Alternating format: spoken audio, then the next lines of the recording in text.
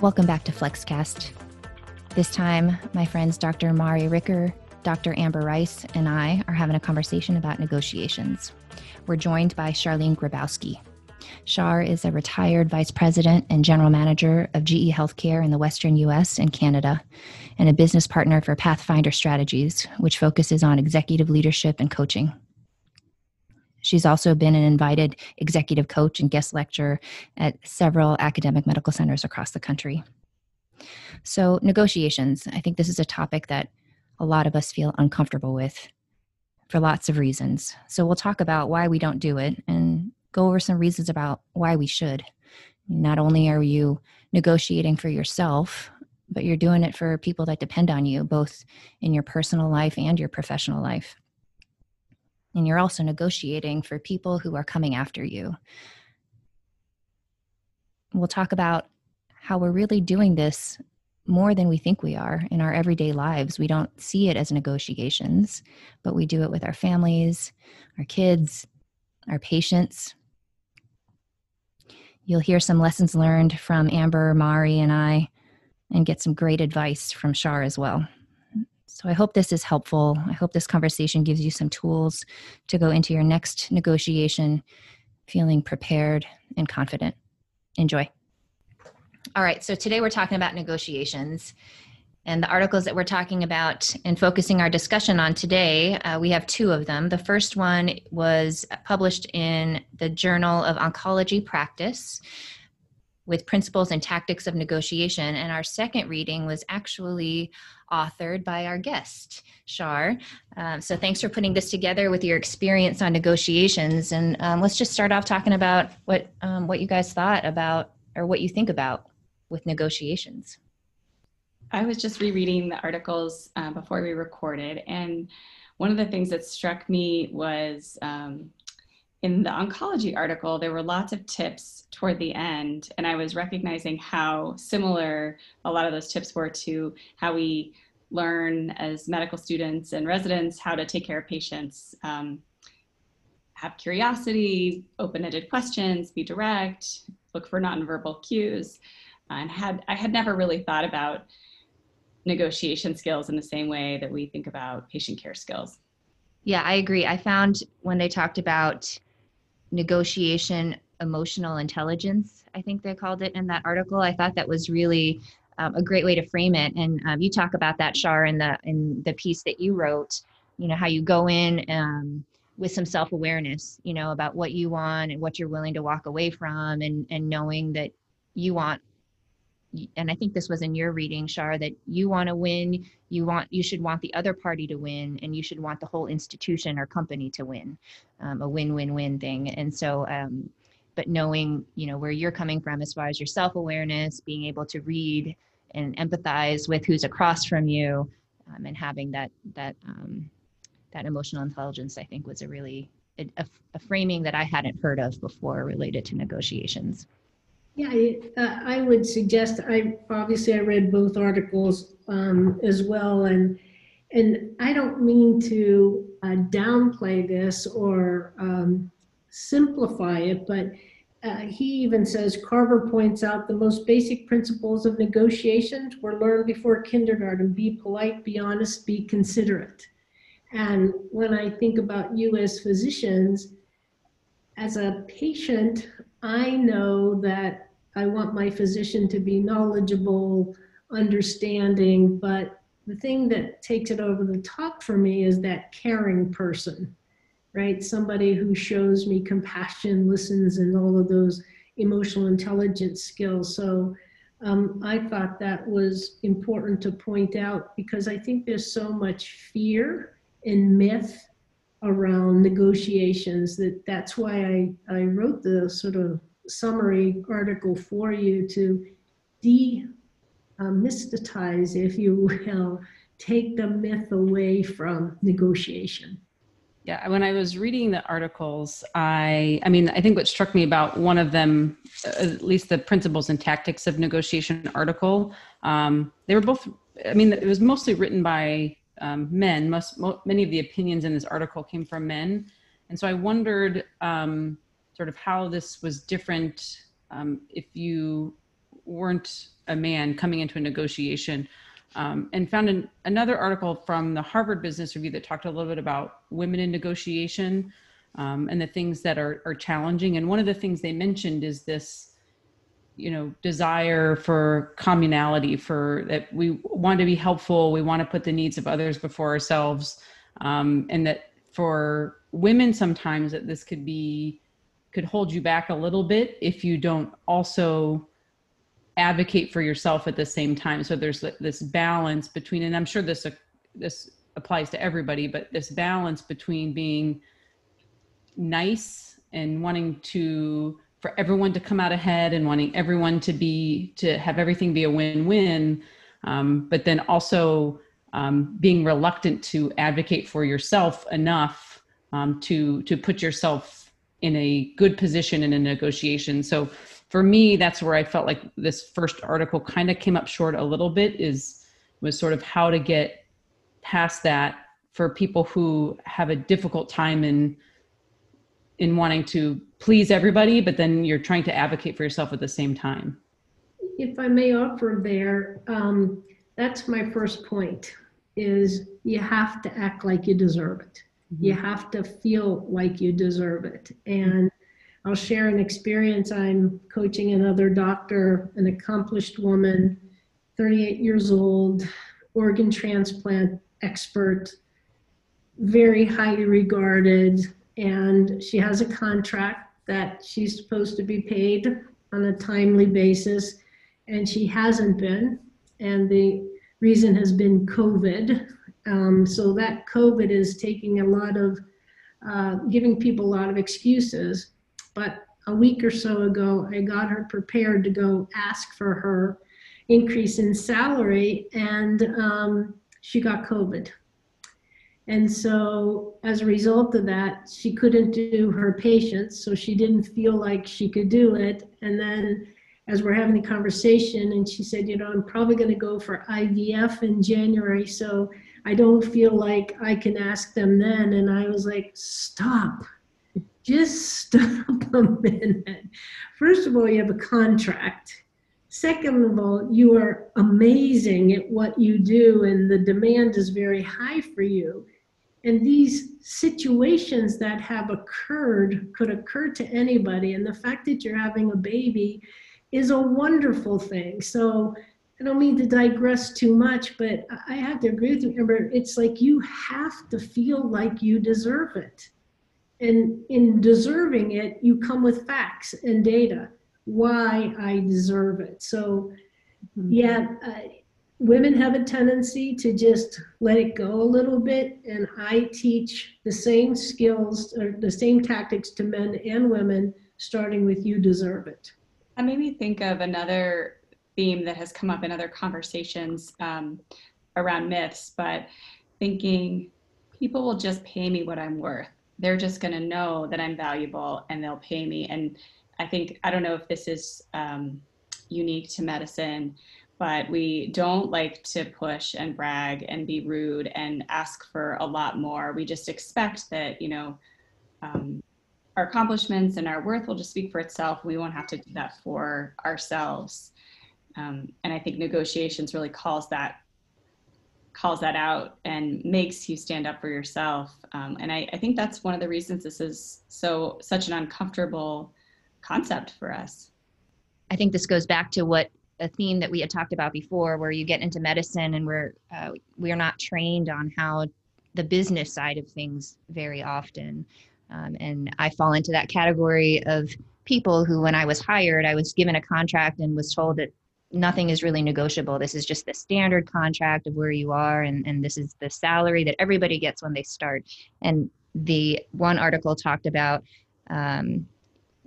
candidates make the mistake of thinking that a job offer is just dictated, but really all you have to do is just ask, is this negotiable? And maybe your salary is not, but other things might be, like moving costs or whatever, even like the rank that you're hired at, for some people in an academic institution or something like that, or your time, which I actually think is a much bigger issue for our faculty, is not necessarily money, but time and negotiating your workload so that you have time to pursue things that you're passionate about or that you're interested in or that can advance your career other than clinical time.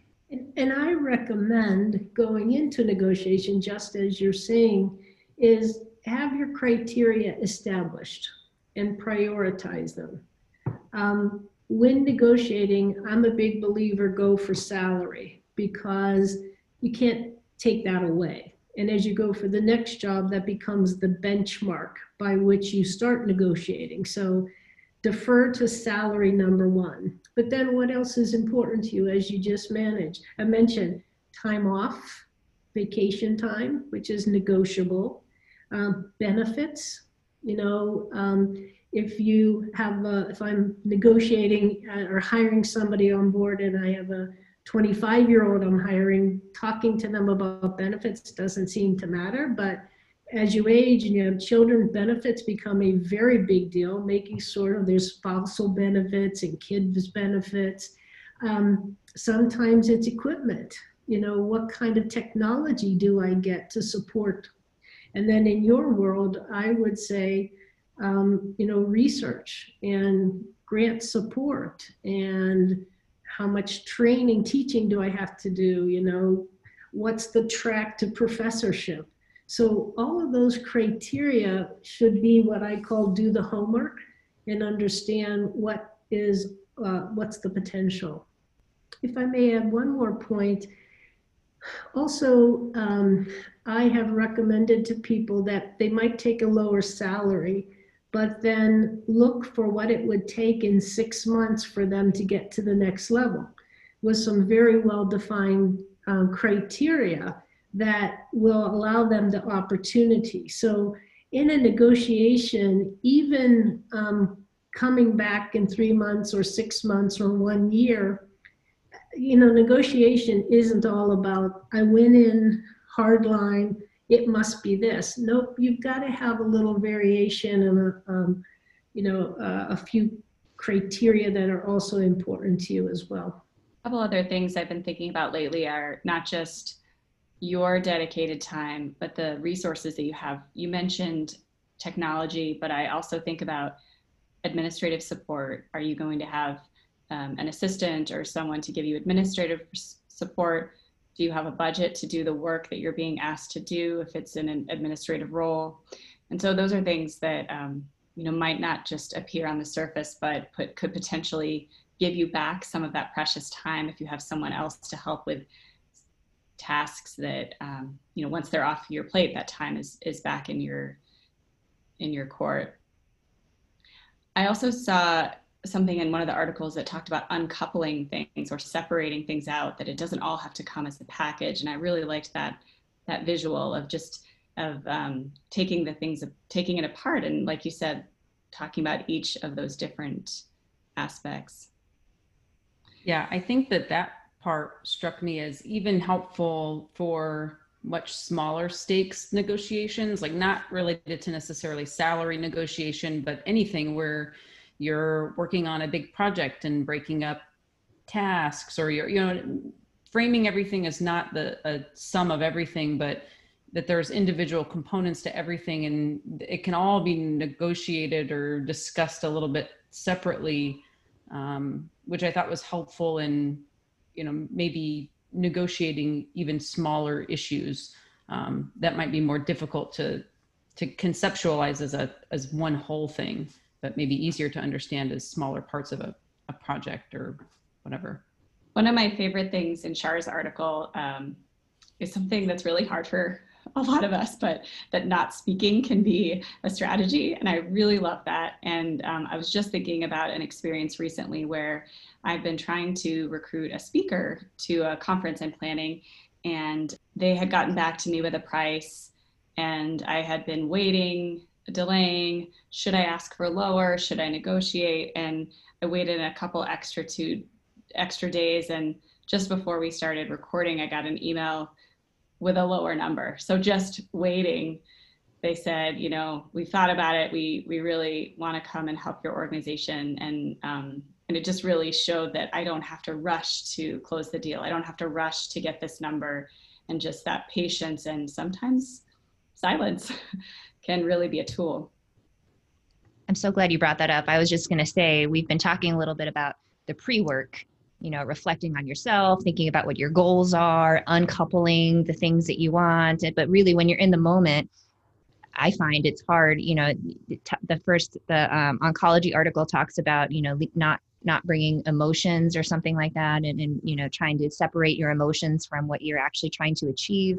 And then, as Mari said, Shar, when you said not speaking is a strategy that I think is tough. When I get nervous, you can probably tell on these podcasts, I start talking a lot more. And I think that's a hard thing, to sit in the silence. And I think you said also, Shar, that often the person who speaks first discloses a lot of stuff. And so I think, I don't know, Shar, if you want to expand on that a little bit. Yeah. So first of all about negotiation, I want you all to just pause a minute and think about how your day started and things you already had to negotiate. Like Mari and I got on a little earlier. She had to walk around the house to see who was sitting in what chair doing school from what different location. And her daughter won because she said, "Mom, I'm sitting here," right? Getting dressed this morning, yes, my 2-year-old, you have to wear pants today, and again, I don't want to dumb this down in any way, shape, or form, but I want you guys, folks, to understand you're negotiating all day long with different things. So that self-awareness piece is really important. And when you're in a negotiation, the actual negotiation, you also have to remember you have to ask for something, right? And I like to play offense in negotiation and ask, and then I like to get silent. And in that silence, it shows confidence because I've already stated my case, probably with some evidence. It allows them to react. So you want to also give them some time to react and allow them to ponder what's being said. And it shows confidence when you hold back a little bit. And then what usually happens is a response of some kind. And that gives you the opportunity then to say, if they say no, it's a perfect opportunity to say, why not? And pause again. We call it a pregnant pause because it feels like 9 months when it's like 5 seconds. So it's beneficial. And in all due respect, it gives the other person some time to allow them to think through what you've just asked for. One of the visuals, I guess, for lack of a better word, of advice someone gave me once for getting over that deserving is thinking about not just yourself sitting in that chair of negotiations, but everyone who wants part of your energy and time in that chair as well. Visualizing your family there, visualizing your kids, your dog, your parents, whomever you give your time to as a part of that negotiation, that you're not just negotiating for yourself, that it's for all of those people. Because if it's more or less time, more or less money, that means more or less of you that they get. And then also that visual of negotiating for all of the other people in this position or role that will come behind you. Like your negotiations will benefit people who come after you. And I find those two really helpful to get to that I deserve place, because you do deserve it, but some of us need a little more encouragement to get there. Yeah, I think that makes a ton of sense. And I think that it's a really helpful way to sort of combat some of the negative self-talk maybe that can prevent you from taking the risk to initiate a negotiation. So if you're the one that's going to initiate the negotiation, for me, I feel that it feels like there's so much risk involved in that the risk of opening up that conversation seems too great. And then it's easier, kind of like Ali said earlier today, it's easier just not to open that box at all because you feel like I'm just going to let it go. It is what it is. Like it's not going to get worse. And so it's for me, the hardest part is talking myself out of that negative talk of this is too risky. There's too much to lose in this. They're going to think I'm greedy. They're going to think it's the negative self-talk, I think. And I think framing it and using some of those visualizations that Mari had just said would be a really helpful way, and really trying to step past that a little bit and take the step.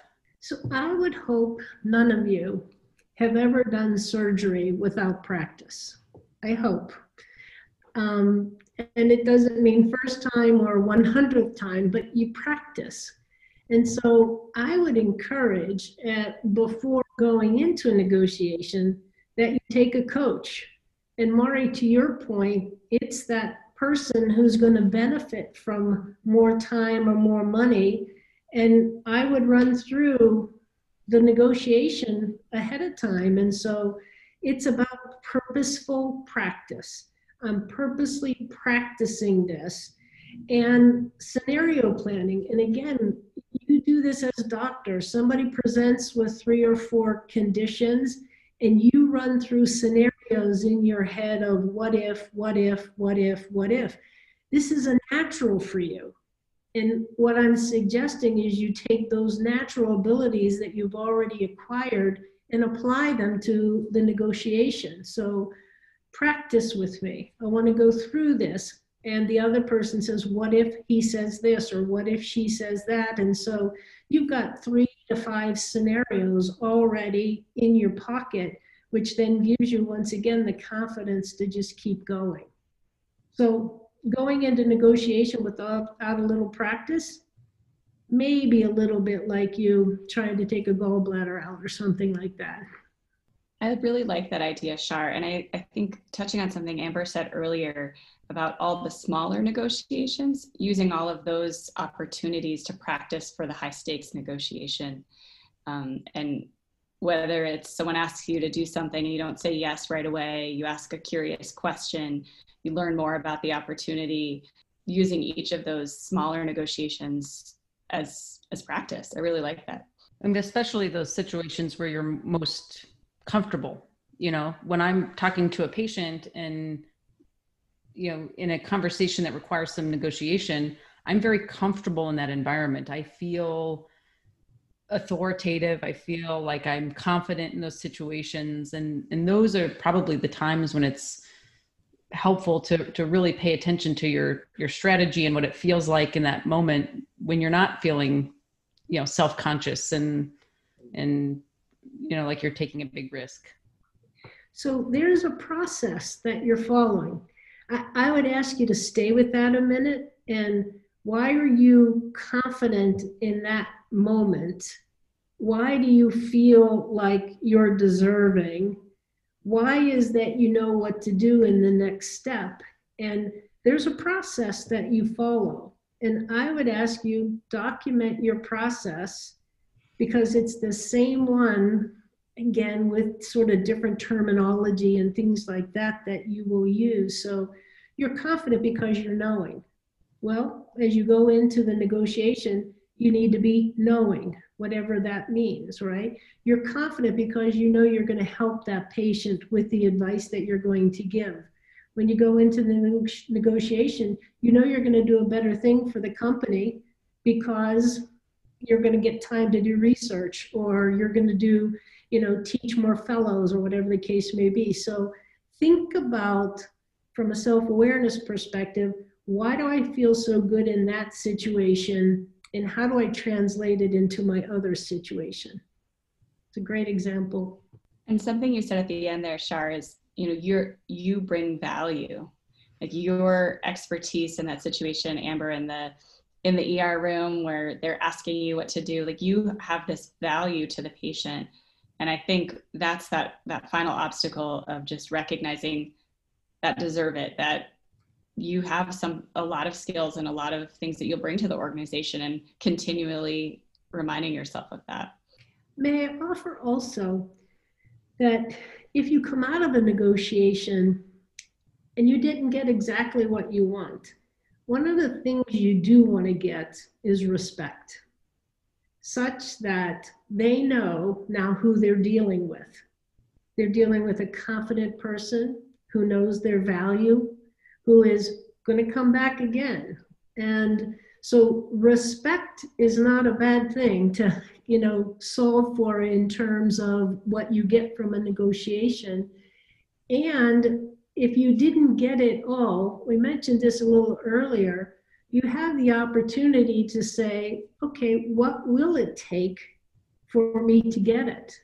And then you document that and say, okay, if I heard you correctly, I need to do X, Y, and Z and come back to you in 6 months. And then immediately I send a thank you note and say, thank you for the meeting today. I thought it was very, powerful, positive, whatever your words are. I understand if I do these 3 things, I can come back to you in 6 months and we will once again talk about my salary, and I will have an expectation that if I do these things, I will receive it. So think about closing the box also, right? But I want to emphasize the respect thing, because if you come out of that with them respecting you, next time you go in there, they're going to be prepared. They know you mean business. And then Shar, in your article at the end, you talk about the importance of debriefing.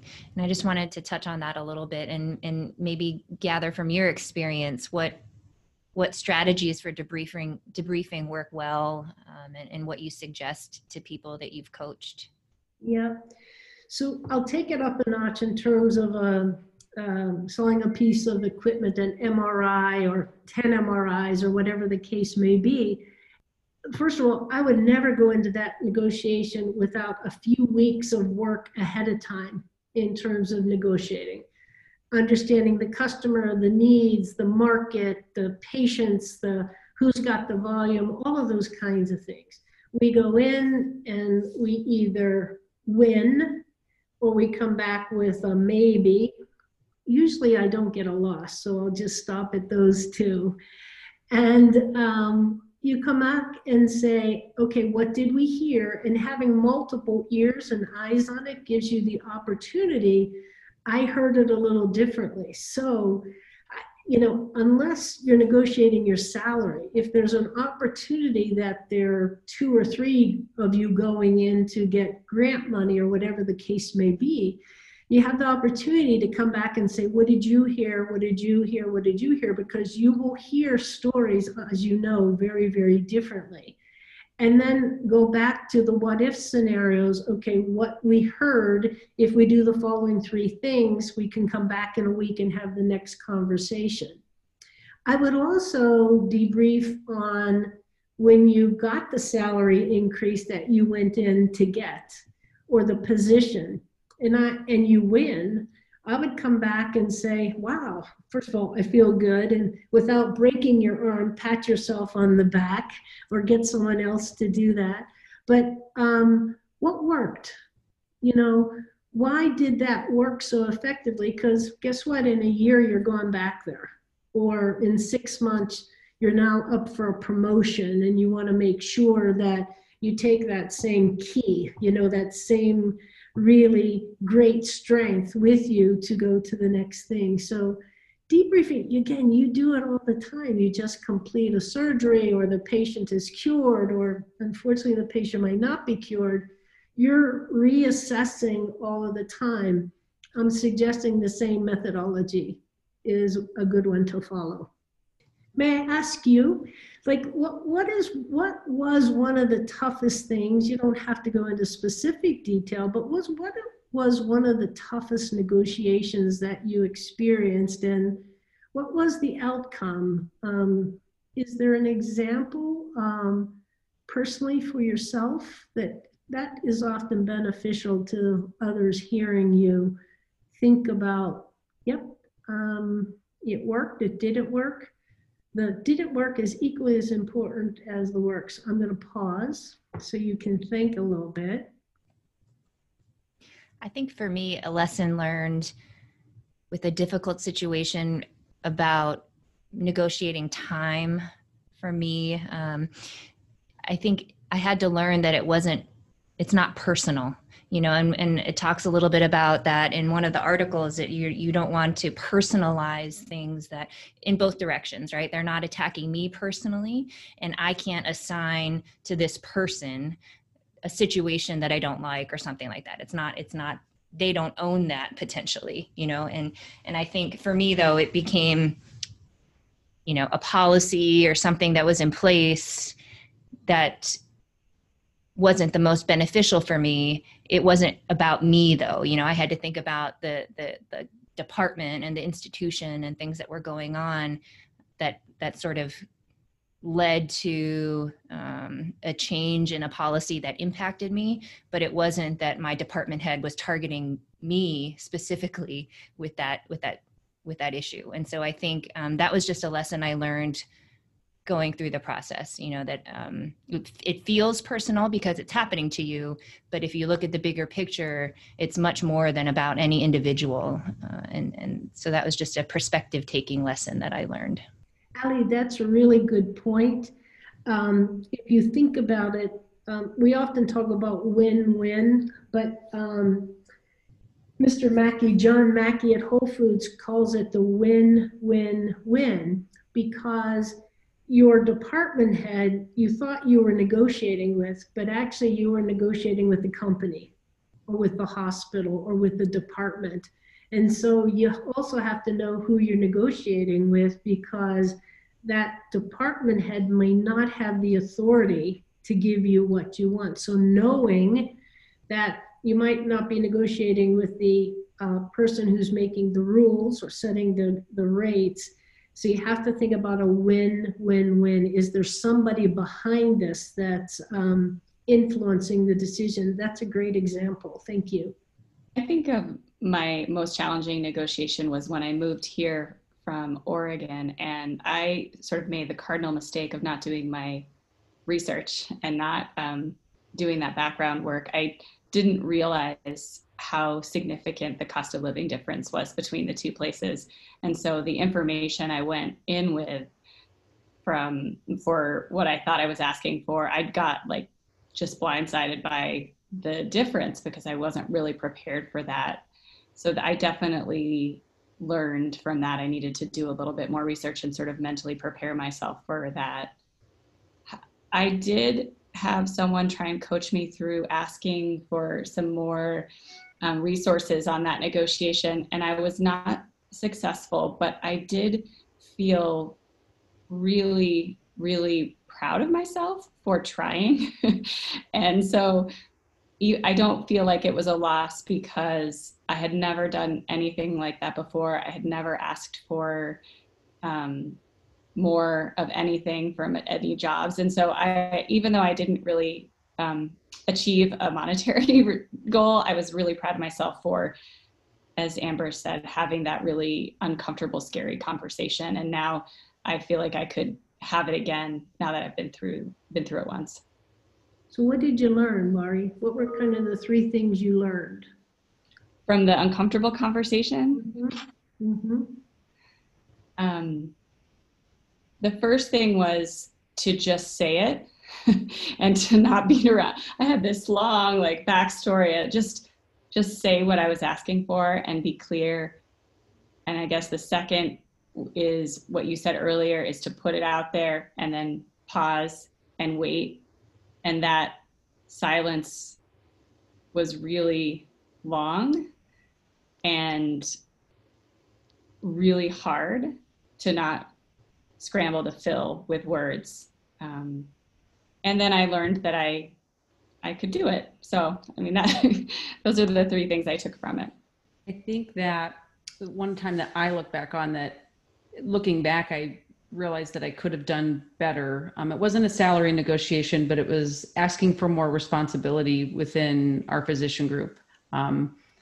Being an early career faculty member and taking on a lot of work that wasn't necessarily responsibility or wasn't sort of moving me up the ladder, so to speak, but I was working very hard and I felt like I deserved some other opportunities. And so asking for that, and I think when the initial answer was kind of a no, I I did take it very personally. And I remember how upset it made me feel that I'd been doing all this work and yet it didn't seem like it was appreciated. And it wasn't until going back after, when I wish I would have just said, you know, could you explain to me why not?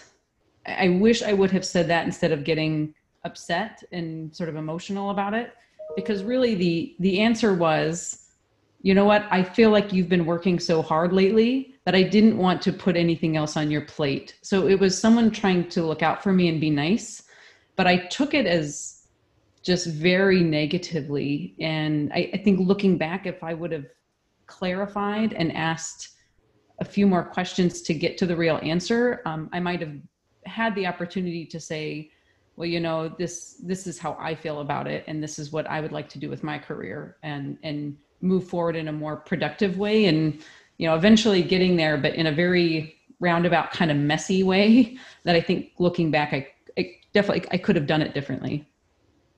I'll offer at this point a little unconscious bias also that happens in a situation like that somebody was making a judgment for you. And that happens a lot. And I will tell you, it happens a lot with women, in that wonderful men think they're looking out for you. And so you know, you have babies, so you can't do X, Y, or Z. So be aware also that sometimes, I'll call it unconsciously, there is probably some conscious, but that little unconscious bias will allow them to make some decisions for you where you have to stand up for yourself and say, I'm capable of making those decisions for myself. Thank you very much. So be aware that in your negotiations, your critical point you said was, anytime anybody says to you no, the answer is why not? And tell your 13-year-old daughter no and see what the response is. Besides crying, see what else. Why not, Mom? They are the best negotiators, those teenagers. And the stakes get higher and higher and higher. Well, I really appreciate the opportunity to be with you today. You folks are amazing, and Mari's my doctor, and I just love her. So I'm so happy to do this. But you know, if I could summarize 3 points that I think you all made today. First of all, you do this practice all day. As trained physicians, you're negotiating with your patients all day long. So be in the moment and be aware of what you're doing and use those practices. The second is take the step. You deserve it. You deserve it. And you need to come with your own facts in your mind to understand why. And then I would say learn from the experience. Celebrate it. Whether you won, you can't see me with my air quotes, but won, or if you didn't get exactly what you wanted, why not? So those would be the 3 points that I would say, if I could leave you with today, think about those things. But the most important one is you deserve it. So thank you so much for the opportunity to be here. Thank you, Shar, for being here. This was a really great discussion. And thanks, Amber and Mari, as always. It's been a couple episodes since we've done a Flex Fun moment, but this is a great opportunity because Shar is very involved with the Flex Fun moment that we want to talk about. So Shar, do you want to talk about the El Tour de Tucson? I would love to. So I had the opportunity a year ago to come in and turn the El Tour business around. And last year in 2019, we had an amazing event in November. It would have happened this past weekend. It didn't. So we have postponed it to April 10th, 2020. We also expect to have another one in November of 2021. Help me with that, guys. I gave you the wrong dates. April 2021 and then November. So remember April 10th. cycling, at least by yourself, seems to be a safe activity these days for lots of reasons. So if you can get out on your bike or walking is a great thing as well. But get out and enjoy the wonderful weather that we have right now, and see you in April at El Tour de Tucson. Great. Thanks, everybody. See you next time. Thank you. Bye. Thanks. Bye.